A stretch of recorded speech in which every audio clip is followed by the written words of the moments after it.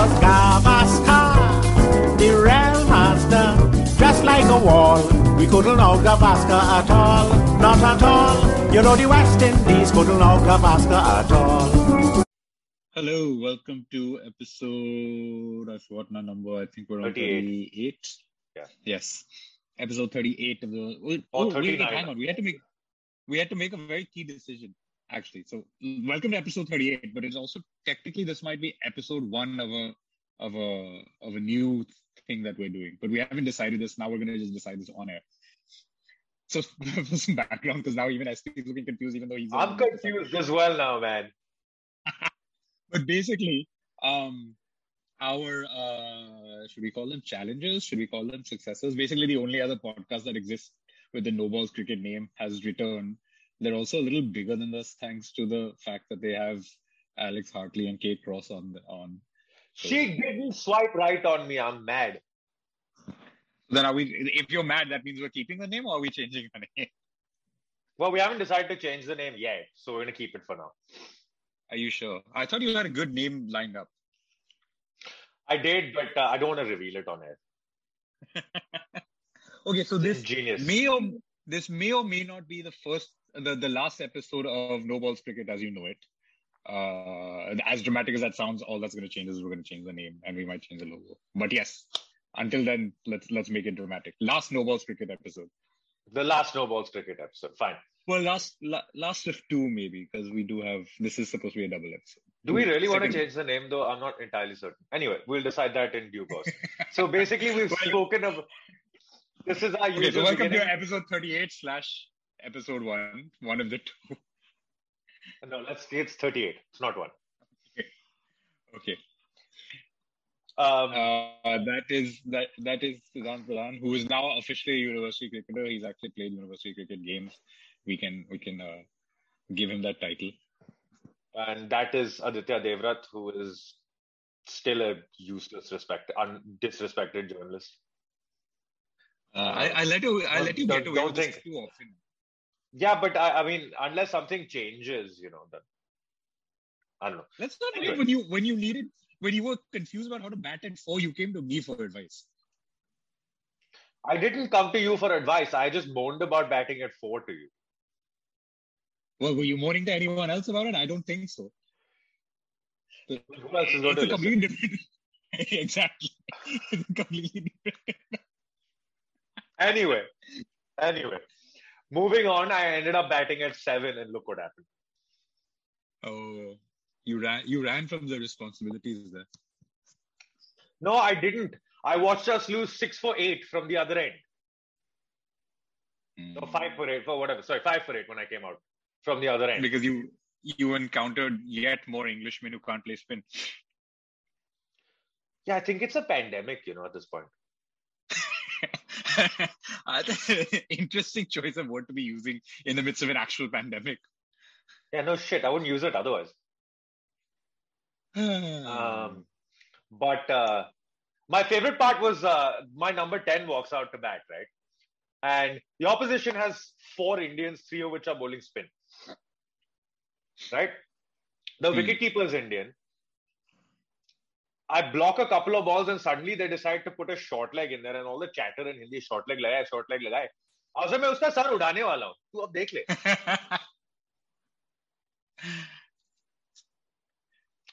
Anyway, and then next over, my number 10 proceeds to pad up to a left arm spinner with the ball on middle stump. So, yeah, that was pretty much my day yesterday. It was a game we should have cruised and won, but this is how based only on that information, you could have I don't know, you could have been batting with Johnny Bairstow for all I know. Listen, if I was batting with Johnny Bairstow, that ball would have sailed out of the ground. It was more like I was batting with a cross between a right-handed Jimmy Anderson and Chris Martin. I don't know. I've seen Johnny Bairstow play left arm spin. He's pretty bad at it. You know who was the worst though? Kevin Peterson. Anyway, my cricketing escapades aside, we will smoothly roll into the roundup today.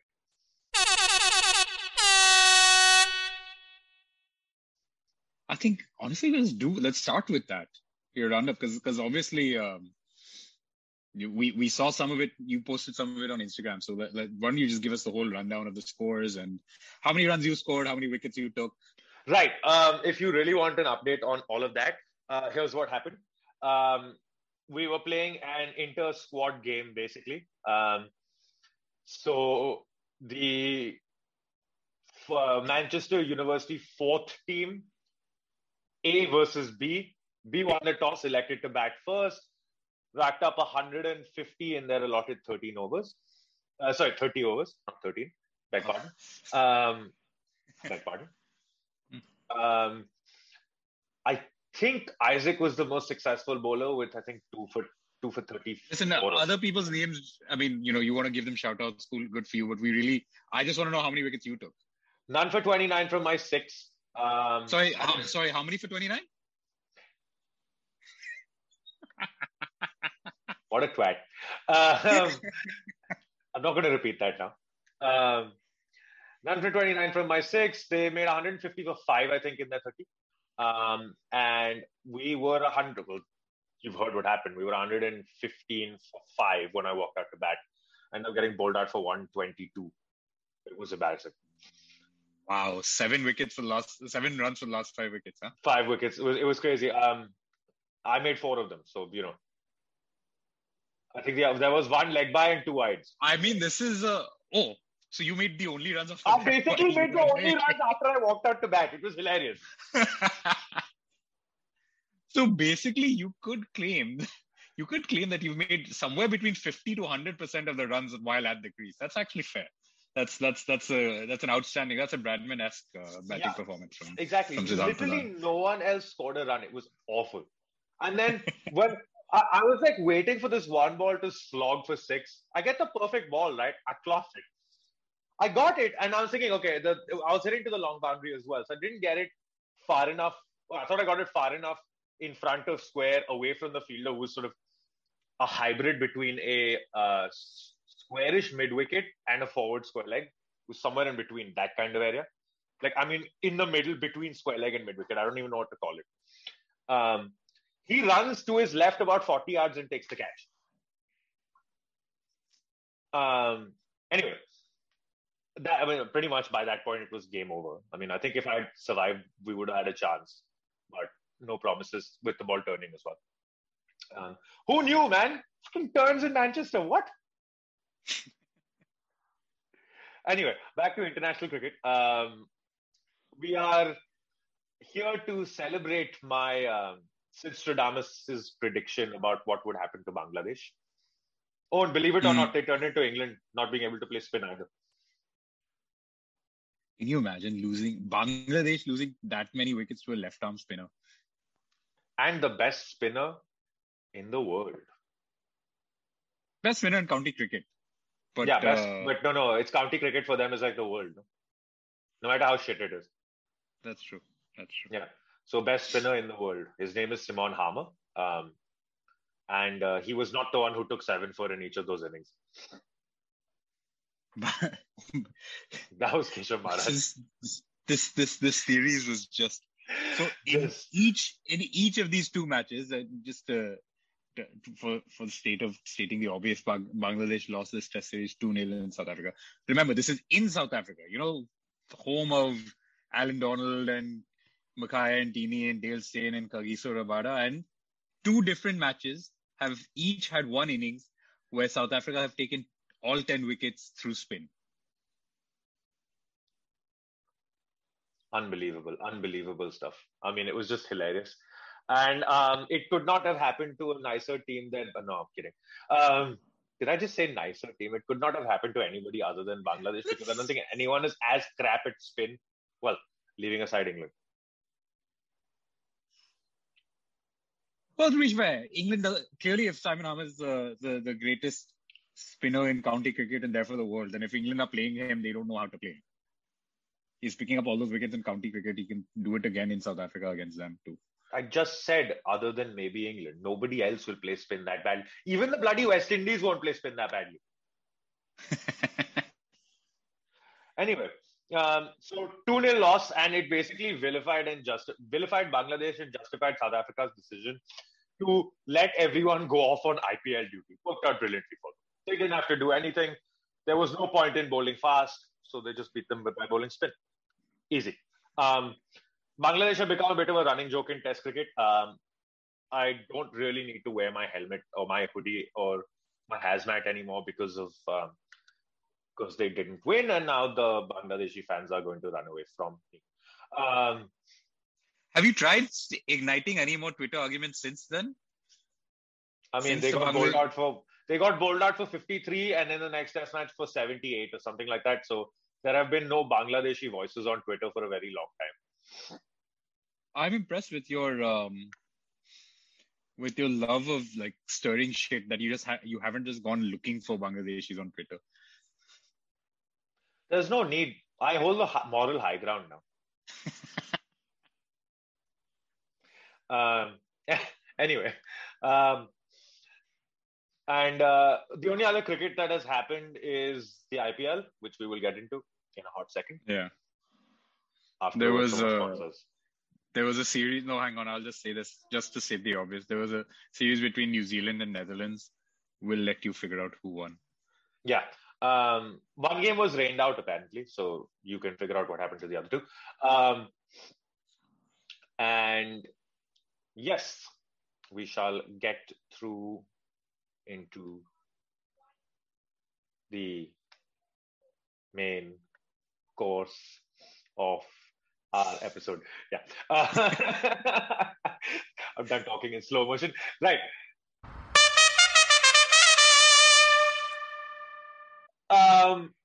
So two things to talk about now. We'll start, of course, with the IPL. We're almost, what are we, halfway through? But I'm not quite sure how many games this IPL has with the 10 teams. Let's not waste time. This is what's happened so far. Rajasthan Royals and Gujarat Titans, top of the table, along with RCB, all three on the same number of points.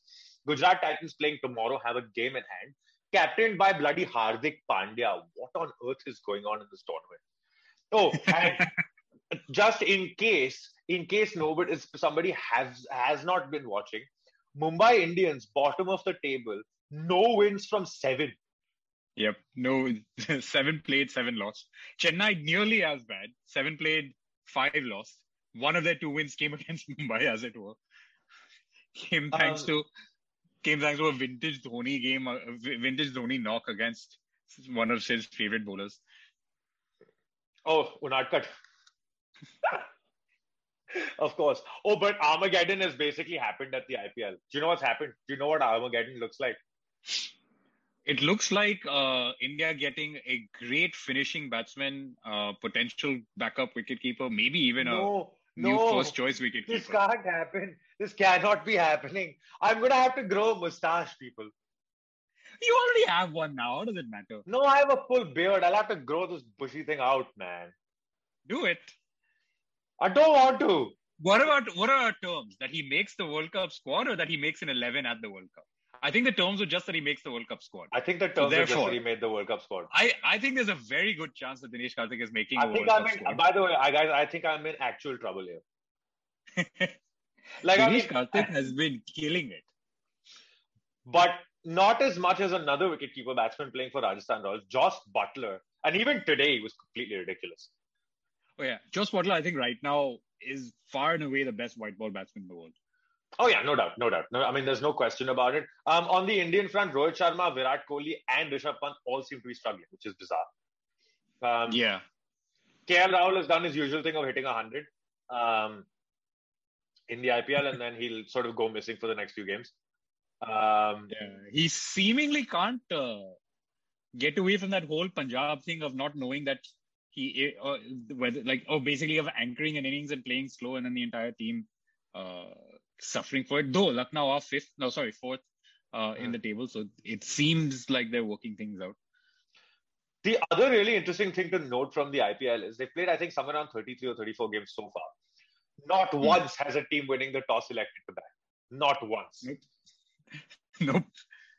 That's ridiculous. It's all chasing. It's all chasing. And I don't know. So when we were talking during the World Cup last year, it was very much a pitch issue, right? Everyone knew that the pitch was slow to start off in the UAE, and so everyone was like, all right. But it's more or less the same problem. It's more or less the same problem. I don't know if it's the pitch issue anymore in India. I think it's just people preferring to chase. No. It's not. And this is a very specific Bombay-centric thing where almost all of the IPL all the IPL is on the west. Well, the league stage at least is all on the west coast. In 3 grounds in Mumbai or around Mumbai, and then the one in Pune. The problem is that the only exception to this whole due thing would be the one in Pune, but because theoretically that would be worse. It should be worse because the temperature differential is more. But the grounds in Bombay have a hell of a lot of dew. The other thing is that as the night goes on, the pitches do tend to quicken up. So people want to field first, basically for that. It's specific to Bombay. I mean, I've seen this happen over all the cricket I've played, especially when we had the finals under lights at DI. You could see this happen all the time. So it's no surprise. I remember think it's just easier to chase now. Not easier in that. I mean, obviously the conditions you're talking about make a difference, but I also think it's easier to keep the pressure on bowlers because there's literally no target that's unchaseable at this point. Today, Rajasthan put up 222 or whatever it was, thanks to Butler's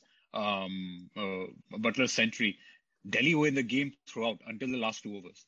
So I think it's just become a case of knowing that you have a set target to aim for and then being able to plan your innings accordingly. Helps the batting side a lot and inherently puts a lot of pressure on the bowling side.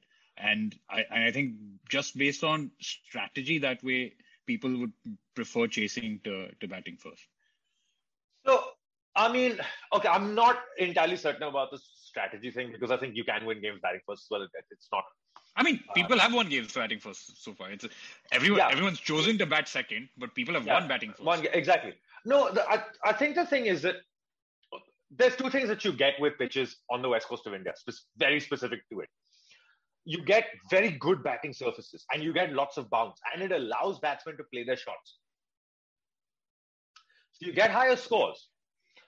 What that allows you to do is it allows you to go harder. The problem, I think where the strategic aspect of the chasing thing comes in is the dew. I think that's the strategic thing. I don't think it has as much to do with knowing what you're chasing. I just think it's the dew. I think, knowing what you're chasing is part of it. The dew is part of it. I think it's just a case of, it's harder to, even in the first innings, most teams are trying to go hard and, it's paying off a few times. I think it's just a case of, it's just that I think every team kind of backs its middle to late order batters to be able to come in and start hitting regardless. I mean, the dew has some part to play in it. The bounciness and the pace of the pitches has some part to play in it. But I think the point is that I don't think there really is an entirely 100% safe total unless we start getting to 250 or something. And therefore, it's just no one minds the pressure of a big chase anymore because it's we go hard. We have enough things going for us. On the team fronts, Rajasthan have looked very solid. Josh Butler obviously has been in great form. And they've got Chahal, who's been somehow not managed to bring any shit from his time at RCB. He's shed the shackles of being in a shit team. Yeah, that's true actually. But I think from this table, what you can see is the teams that have had very good auctions have done fairly well. Mumbai had an absolutely terrible auction strategy, and it shows the bottom. But the other thing that you have to, I think, sort of feed into it at this point specifically, is that you're seeing that the teams that got cannibalized the most are playing pretty poorly. You look at a team like Delhi, who's lost Rabada. You look at and Shreyas Iyer, for example. You're looking at Mumbai. Well, Delhi didn't have Shreyas Iyer last season for most of it because he was injured, and they still made the final. No. Well, fair enough. But then you're seeing, they had Rabada, they had Anrich Nokia. He was playing most of the games as well. But you're also looking at Mumbai Indians are the ones I think that have been cannibalized the most by this whole auction thing, because they've lost Quinton de Kock, they've lost both the Pandya brothers. They managed to retain Ishan Kishan, and there was a fantastic. Well, they got him back at the auction. They basically chose to retain Bumrah, Rohit, and Suryakumar Yadav, which means they had to get rid of, or they had to go after Kishan in the auction instead of, and that kind of screwed the auction strategy because they went hard to get him. But for everybody, you can see what kind of a star this Dewald Brevis is. I mean, he looks an unbelievable cricketer. Well, that's one thing, I guess, in the entire, what we're saying, the entire tournament, by expanding to 10 teams. Jared Kimber had a good article about how by doing so, you're by default kind of diluting the quality in a way, because you've got more and more slightly less experienced and less heralded players, and that kind of brings the overall quality down. But what it also does is give chances to players like this to show their mettle. It's like Brevis is one. You've seen a lot of young Indians start coming up. Mumbai have another, Tilak Verma, who's been playing really well. Ayush Badoni for Lucknow, I think. For Lucknow, yeah, exactly. So all these random names that most of us hadn't heard of are now, you suddenly see them performing a little bit more. But you're also getting, obviously the establishments, but people like, Kuldeep Yadav's had a bit of a resurgence, barring today. But who's going to stop Butler in that kind of mood? When you look at Kuldeep Yadav, Yuzi Chahal, for example, he took a hat-trick. He took a 5-for and a hat-trick the other night. And people like that are still getting through the system and doing really well. Ravi Bishwa's had a great tournament so far. Even Hardik Pandya, for example, who's, for the Indian team, you need Hardik Pandya to do well. He adds so much value. And he's just building his form back up. He looked a little scratchy to start the tournament, both with bat and with ball, but he's getting there. We'll finish the IPL segment with a little bit of a controversial note. So Ravi Ashwin, who is, when it comes to the IPL, is bloody controversy's child now, stepchild. What do you make of retired out? Honestly, I've been wondering when someone would do it, because it makes a lot of sense. I think from a tactical point of view, people are realizing that T20 is about two things: matchups and moments. So now, for example, and it's worth wondering, by the way, even for someone like Virat Kohli, for example. Virat Kohli statistically struggles in the middle overs to score quick. He'll keep the runs turning over, he'll grab his ones and twos, but that's not what you want. You want to be consistently trying to go at 8, 9 and over. Virat Kohli is not your guy. His strike rate at the death is great. So why would you not say hold Kohli back and then bring him in the 16th over if you can, or 17th or whatever. So I think once you realize that there's so many, the level of specialization now can be so granular, where it's not just that someone's a specialist batsman, someone's a specialist bowler, etc. It's no, someone is a specialist death hitter against pace. Someone is a specialist hitter against left arm spin. So then maximize those matchups in those moments. And I think it makes complete sense that the more you starting to do that, then you'll have things like retiring people out when you need to. You know what? It doesn't sit well with me. I'll be honest. I'm not one of those traditionalists like who's going to say, "Oh my God, this is like unsportsmanlike or something." But I think so. It feels like almost like a substitute. I know you're losing a wicket technically, right? But technically you're not, right? Because someone who's retired out can come back. No, he can't. That's the change. If you're retired out, you cannot come back. Oh, I forgot about that. I didn't realize that, because you're out. Oh, you're retired. Oh, sorry, I'm confused. I confused two things. I confused retired hurt versus retired out. Confused retired hurt with retired out. Yeah. No, yeah, so yeah, the thing is that why, and this is for just, it's a personal note. Other people will have different views about it. it kind of acts almost like a substitution. Which is fine, I think. No, you and I have spoken about one of the things that could change in ODI cricket is that we need to bring back a substitute rule for absolutely with more. Yeah, absolutely. I'm not saying no to that at all. But hear me out. It almost acts like a substitution without being a substitution, and while it may not be breaking the rules, it is bending it a bit. And you look at every time the rules have been bent a bit in cricket, it's never turned out well. It's never ended well, and the rule has always been removed and sort of changed. I'll go back to the last time it happened. On the underarm incident. The rule was changed following that game. Remember that. Yeah. I have a feeling it might be the same thing here. So look, my thing is, if you're going to do it, you're talking about something that happened 50 years ago now. So if you're 40 years. But you see my point. It's that kind of precedent. Also you're saying that you brought this up by saying every time something has bent the rules, it gets changed. But your last example is from 40 years ago. So I think other things are just innovations that work, right?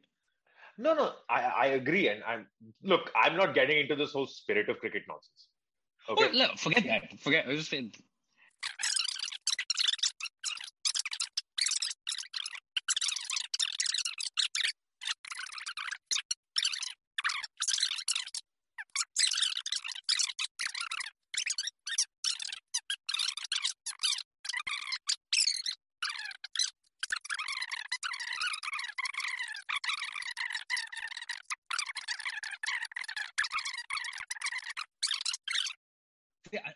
I think the problem with your argument is that you don't want to say it's about the spirit of the game because that's a shit argument, but you're saying it's against the spirit of the game. Slightly yes, but it's something that anyways is something that wouldn't have happened had it not been for Ravi Ashwin being Ravi Ashwin. I don't know anybody else know that. No, the point is, it's not like Ravi Ashwin freelanced and decided this on his own. Ashwin himself, the entire team planned this. Yeah, I know. This is a romance one because I think this is the sort of tactical innovation you would have liked. I'm not sure you go this far. I think Shane Warne was probably the person who would try the most. I'm just saying that inbuilt jeopardy it takes away a little bit that the bowling team has, which anyway is frankly nothing.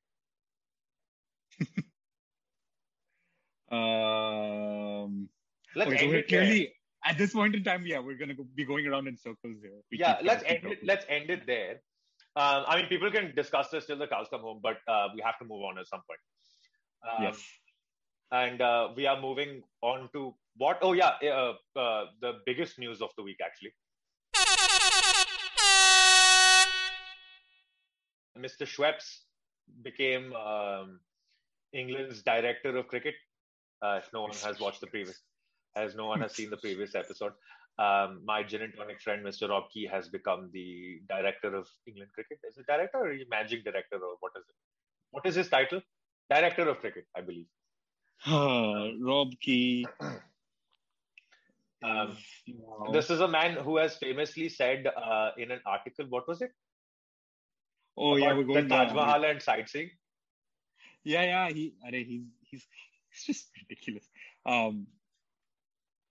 Rob Key apparently says that the true greatest wonders in the world are WhatsApp and his iPad, and when he sees people going on safaris, he's like, well, I can Google a picture of a lion.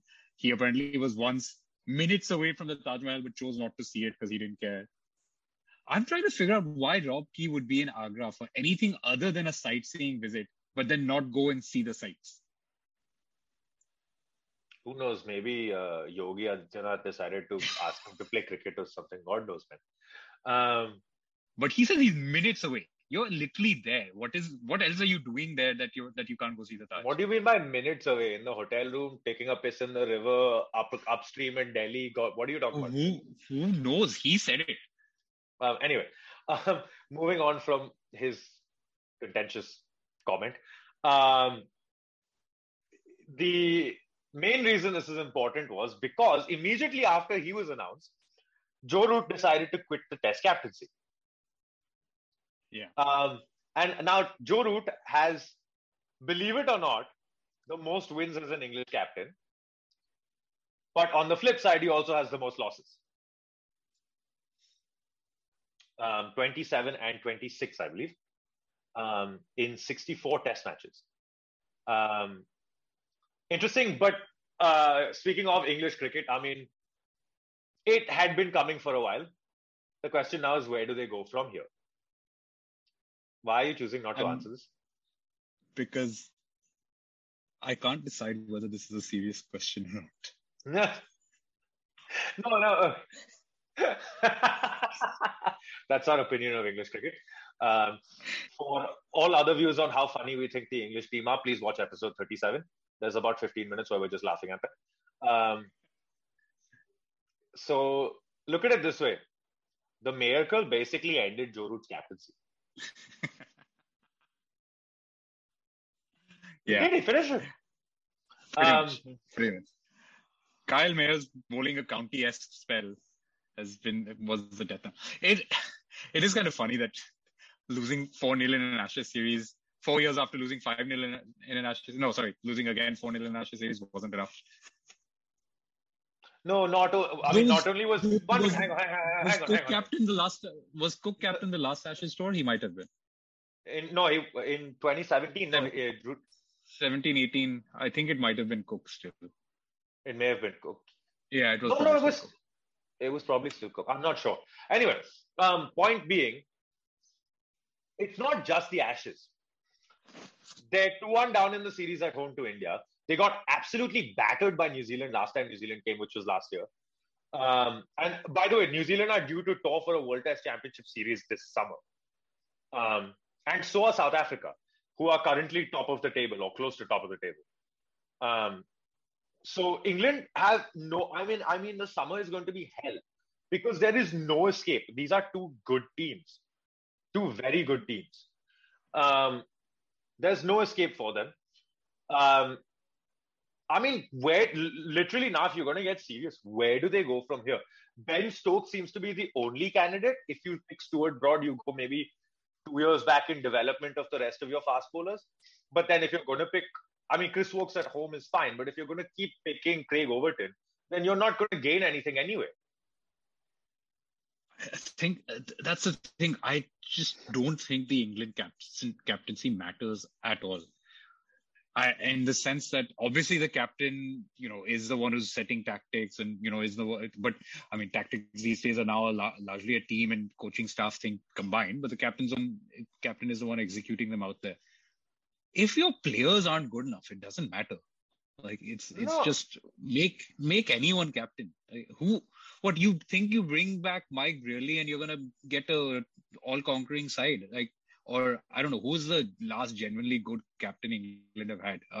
Michael Vaughan, sad to say. But no, you have to look at Andrew Strauss as well as a good captain. Fair. Andrew Strauss, he did take them to number one in the test side. He won an Ashes series in Australia, which is... And you have to remember that that's basically a team that he's built. And yet you and I have whenever we talk about England cricket, we say that it's systemic. It's like the county championship has all these issues thanks to which they're never going to produce consistently good players. But they did at one point have, we're talking if you count 2005 Ashes on to about 2014 when which is when they beat us 4-0 or 5-0, it was 4-0 in England. So that's a good 9-year period where they were really good test team. It's not like, it wasn't dominant, but in the middle of that, they also had an Ashes whitewash, but they had the Ashes tour win. They had another Ashes home series win. They had a win in India. And they had a win in India. They still remain. I think since 2000, when we lost to South Africa, we've only lost 2 series at home. One was against Australia in 2004, and the only other one India have lost at home was against England. Yeah. So at least that from 2010 to 2014-ish, that's a time where they had a lot of good players at the same time. So are we saying that any time they've had good players, test quality players, it's been a miracle that they somehow stumbled upon one randomly lucky 4 to 5 year period where county cricket produced good test cricketers in spite of itself? Is that what happened? And that otherwise county cricket is just generally not going to produce test class cricketers? No, so there's two problems. First and foremost, if you look at county scorecards from back in those days, there's a lot more high scoring. And I mean a lot more high scoring. But the point is, if you come in on a green seamer or you make 60 and that's going to be the highest score of the game, what's the point? Because you can literally thrash away to 50. Right? You have to score 200, you have to actually bat. And simply put, every time Joe Root in the last year or two has made a big score, England haven't lost a game. So it's a straight correlation to the level, the pitches. They've lost games even when he scored. Yeah, I know, but if he makes a double century, they don't lose. Yeah, but that's not a winning strategy. That you need one batsman to score double hundreds to win. He's not going to score 200 every match. I'm not saying that. But I'm saying that if you have 4 or 5 batsmen that are ready to do it or are prepared from county level up, there's a much better chance that when the test match comes around, they are going to make those many runs. I'm not saying... No, you see what I agree with you.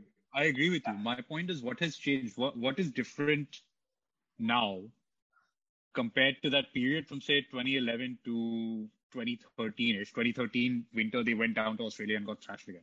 But that 3-4 year period to come, and then what's followed afterwards? What's changed? First and foremost is the level of player that's come through. And simply put, the batsmen aren't good enough anymore simply because when you play in county cricket, you encounter early April or mid-April seamers, like we were on one the other day. Had the weather been a little bit cloudier, and that ball would have been hooping around corners. We had the sun out and it didn't do much and started spinning. But if you come across that kind of surface, and you know, that was at an outground in Manchester. I mean, if you're on a quick bouncy wicket like Old Trafford with a bit of damp and a bit of green, the ball's going to do all sorts. And I don't care how good your technique is. If you have a dibbly-dobbly Darren Stevens kind of seamer bowling in cloudy conditions on those pitches, you're not making runs. There will be a guarantee with one ball with your name on it. If you prepare good wickets, however, with no grass, little bit drier, allow the batsman to score runs, they will make more runs. It translates upwards as well. So I agree with you. My question is just, so are we saying that the history of, let's say, the last 20 to 30 years of English cricket is that you had all of the 90s of bad county pitches, most of the 90s. You had most of the 2000s with bad county pitches. Then you had 5 to 6. No. Conversely, the 2000s had very good county pitches. And that's why you got those players. Now, the players that played in the 2005 Ashes series were very good cricketers. Make no mistake about it. They basically lost. They went to Pakistan and I believe won a series soon after that Ashes series. Then they also went to Australia and got whitewashed. But I mean, anybody... That, first of all, that Australian team, let's not count that Australian tour because they were missing a lot of people through injury or mental illness. And that was that Australian team, simply put. Yeah, but that Australian team had still not beaten England 5-0 before. No, I agree. But my thing is, I'm willing to view that series as a one-off. What I'm not willing to view is the next 3 tours where they've lost 5-0, 4-0, and 4-0 as one-offs. Yeah. So my question is, what's happened up to 2014 onwards that's changed from what happened between, say, 2005 to 2014 is my question. Did someone randomly decide that, okay, we want to be producing? No, I think and I know one thing is they've been trying to get games to end in 4 days, and that's been a big impetus to, you know, getting pitches changed that way. So for first class cricket, and I really don't want to go into this because we've gone well over time, but go too much into it. But the thing with first class cricket is it's got to be, you have to look at it as a finishing school to get into the test team. Now, if you don't have a good first class structure, you're not going to have a good test team, simply put. Okay. If you have poor pitches, like take for example, forget England for now, take for example Bangladesh. They produce wickets that turn from ball one, you're never going to produce a good fast bowler. And it's showing. Right? And England are doing the opposite. England are doing the exact opposite. Yeah, precisely. You're never going to produce a good spinner. You'll get batsmen that have strange techniques basically to combat the moving ball. But when they come up, I mean, look at Rory Burns, for example. when the minute he came up against fast, quick, straight, accurate bowling, that weird technique has hindered everything. Yeah. And the best part about that is that Rory Burns remains probably the best post-Alistair Cook opener England have had. It just goes to show, right? The second thing, of course, which I haven't got into, is the fact that suddenly the talent drain from South Africa is drastically reduced. You look at that team: Kevin Peterson, Jonathan Trott, Strauss was born in South Africa. I think even Bresnan had something to do with it. They've lost all their foreign imports. Jofra Archer's injured. So play Chris Jordan in the test side. Come on. I mean, to be fair, Jordan would be a hell of a lot better than whatever the fuck Craig Overton is. Probably.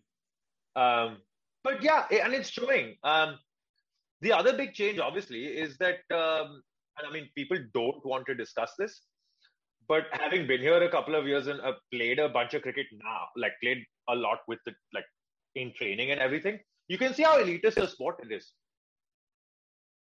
Yeah. Yep. And I think more than anything, that's where the real talent drain is, because you've sort of closed off avenues. No, I mean, it never used to be in the old days, in the say in the 70s or 80s. You look at that team through the 90s, you have people like Devin Malcolm, Chris Lewis. There are lots of players of color. Mark Prakash was Indian. Nasser Sen, famously. Well, I don't think the two things necessarily correlate. You can be elitist and still have players of color playing. It's just that they come from a different background. I agree. I'm not saying no. But I'm just saying they've closed off so many avenues for that to happen now that it's become almost impossible. Yeah, no, I think that argument about cricket being too elitist in England has been one that's persisted for a long time. I mean, it's no surprise. I'm not surprised yet. Yeah, and we've there's been a lot about English cricket culture in that sense that's been spoken about. Very obviously with the whole Azim Rafiq case. So we know in general there's a culture issue, and then of course you and I have been speaking about the actual system issues that they have. I think so. To bring it back to your original question, in terms of captaincy options, they've got Stokes, they've got maybe Stuart Broad. I've heard someone even say bring Rory Burns back and make him captain. I mean, you could even, the only other person in that batting lineup who's got a nailed on spot is Johnny Bairstow. Make him captain. Yeah, it's possible. I just don't think it's going to matter. I also honestly hope that it's not Stokes, because Stokes has this one thing. He has that whole like personal responsibility wala feeling where it's like, he overbowls himself even when he's not captain. He effectively, when he shouldn't be bowling, goes to Joe Root and says, "Give me the ball, I'll bowl," and he gets injured himself. Now he's probably going to do it even more if he is captain. And his body's been breaking down. I really hope it isn't Stokes. I think England cricket is going to be better off if Stokes can concentrate on being a really good player rather than also being captain. My problem is I don't really think they have a choice here. Yeah, I'm just thinking. I mean, the only other there is no one other who's nailed on. You've got. It's like, what, are you going to make Ollie Pope or Dan Lawrence captain? Like, I can't see that. I mean, neither of them are certainties in the team either. So you're essentially left with Ben Stokes, Stuart Broad, or Johnny Bairstow. Yeah, I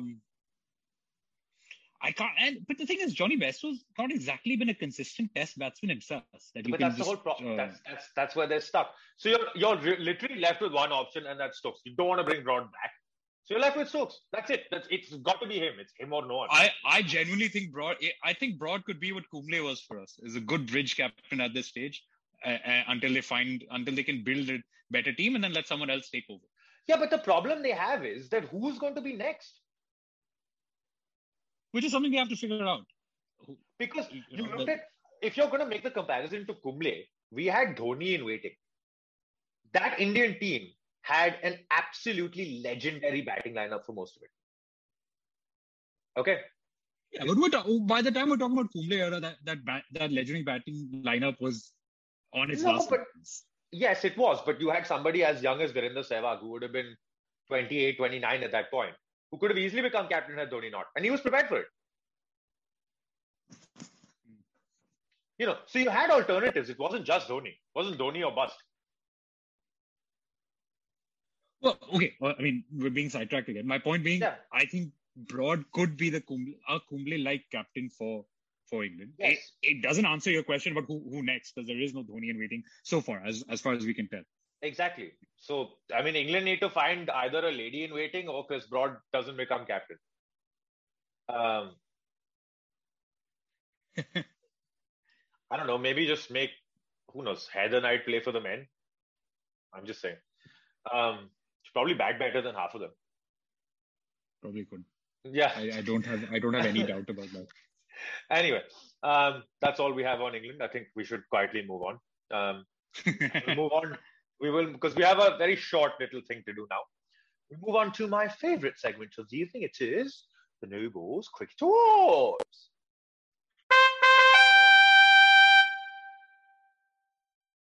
I'm going to look this up. Hang on. Oh, yeah. Siraj got a thappa in again. Of a no ball. Okay, so Mohammad Siraj wins our No Balls Award. But yes, this is just the appetizer to what you actually want to Yeah, I know, obviously. So we have given a No Balls Cricket Award for stupidity before. I can't remember to who, but we have given it before. So this is a same award, different person. This is a man named Jacob Rees-Mogg. Basically decided to compare Boris Johnson against the being questioned by the Metropolitan Police about Partygate to DRS. Do you want to explain what Partygate is? Since we might be talking to people who don't know what it is. Okay, I'm pretty sure most of our listeners have. Anyway, if you don't know what Partygate is, basically Boris Johnson was caught during lockdown having big parties at his house. At Downing Street. At Downing Street with a bunch of top Conservative Party members, top Conservative Party members, of which Jacob Rees-Mogg is one. But here's the beauty of this situation. He has compared Boris Johnson, who's completely in the wrong, to DRS. Now, have a look. I think you misunderstand what's happened. The Prime Minister thought that what he was doing was within the rules, and the police have thought otherwise. And this is just like the DRS system in cricket, that sometimes the batsman in good faith thinks he's not out LBW, sometimes the umpire thinks he's not out in good faith, but it goes to the third umpire who says he was out, and then the batsman accepts the decision. It's exactly what's happened to the Prime Minister.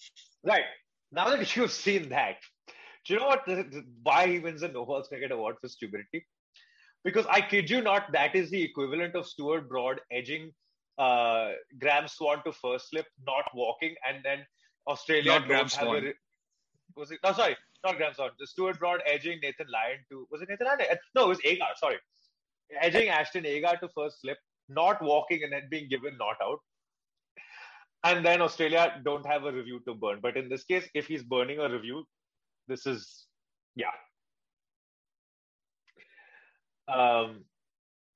this is going to DRS when you know you're out. That's what it is. No, not even know you're out. It's like you smash the ball to point and you ask for a review.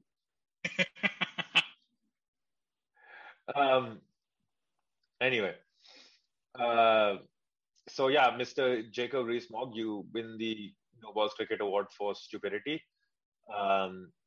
Please take it and never reappear on my podcast again. And on that slightly sour, very annoying note, it is time to end. Thank you all very much for watching. Thank you everyone for listening to us hate on England one last time. Wait, no, I say one more time. One last is never going to happen. This is not going to be the last, so one more time. Yes. And yes, we shall see you on the next one. Good night. If you're watching on YouTube, please remember to like, share and subscribe and hit the bell icon to remain notified of all our upcoming videos. And if you're listening to us on any of these audio platforms, we're available on Anchor, Spotify, Apple Podcasts, Podcast Addict, and Pocket Casts as well.